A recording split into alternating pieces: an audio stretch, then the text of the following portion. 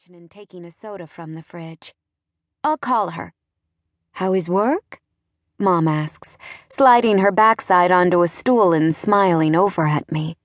I shrug. Work is work. You sound like your father. I grin. Speaking of, where is he? I haven't seen him since he got back yesterday. She frowns. He's at the clubhouse. You know how things have been lately. I nod. Yeah, I know something is going down, but as always, Dad keeps us out of it. Mom sighs, but there is a flicker of worry behind her pretty eyes. There haven't been many times in my life where the club has lived with looming danger. Most of it has been small and hasn't touched anyone personally. Dad has always kept out of the shit, but recently something has started, and things have become a little more frantic.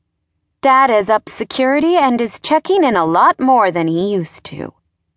He does that to keep you safe. She smiles. I know. I beam, not wanting her to feel any more stress than she's clearly already feeling. You should go visit him.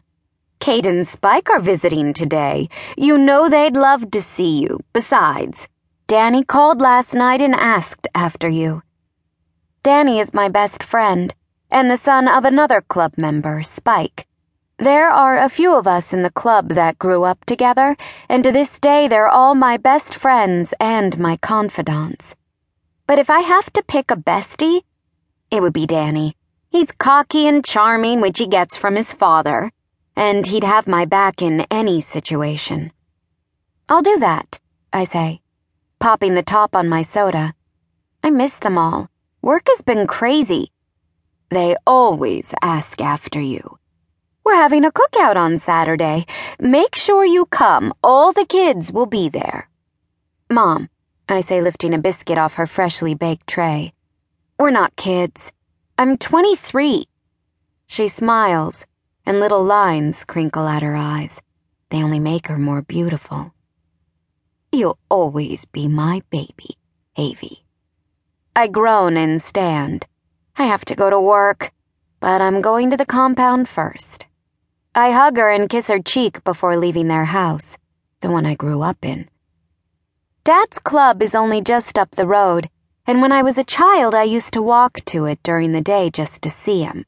Mom hated it, but I loved being there.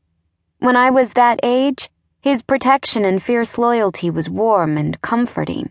When I got older, it became frustrating. Now it's somewhere in between.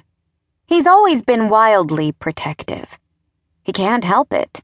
Being the president of an MC would make anyone turn out like that. When I arrive at the club, I pull out my key and unlock the padlock securing the barbed wire fencing that surrounds the lot. I shove it open and step inside. Dad's dogs, Boof and Crack, come running over. He got them when I was 13 for protection. I squat down and open my arms to them, accepting their slobbery kisses. The guys tell me often that I'm far too affectionate with them, and that they'll forget their guard dogs. Hello, babies, I croon. I missed you.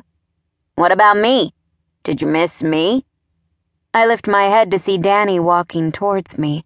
I grin and stand, lifting my fist and clocking him in the shoulder as soon as he stops. I always miss you, Dee. What are you doing here? Club meeting. You mean clubs, I laugh.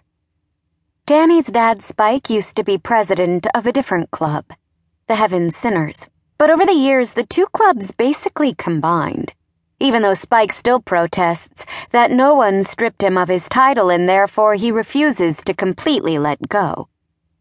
It's very rare and unusual for two clubs to combine the way they did. But considering they all got along so well and were like brothers, it seemed like the smart thing to do. When I'm president and Jack steps down, I'm taking over these clubs and making them one.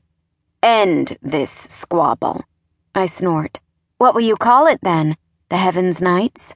Danny grunts. Or the Hell's Sinners. Or that. He grins. I study him. Danny is absolutely breathtaking. He's a perfect mix of his dad and mom. His dad, Spike, is ruggedly handsome.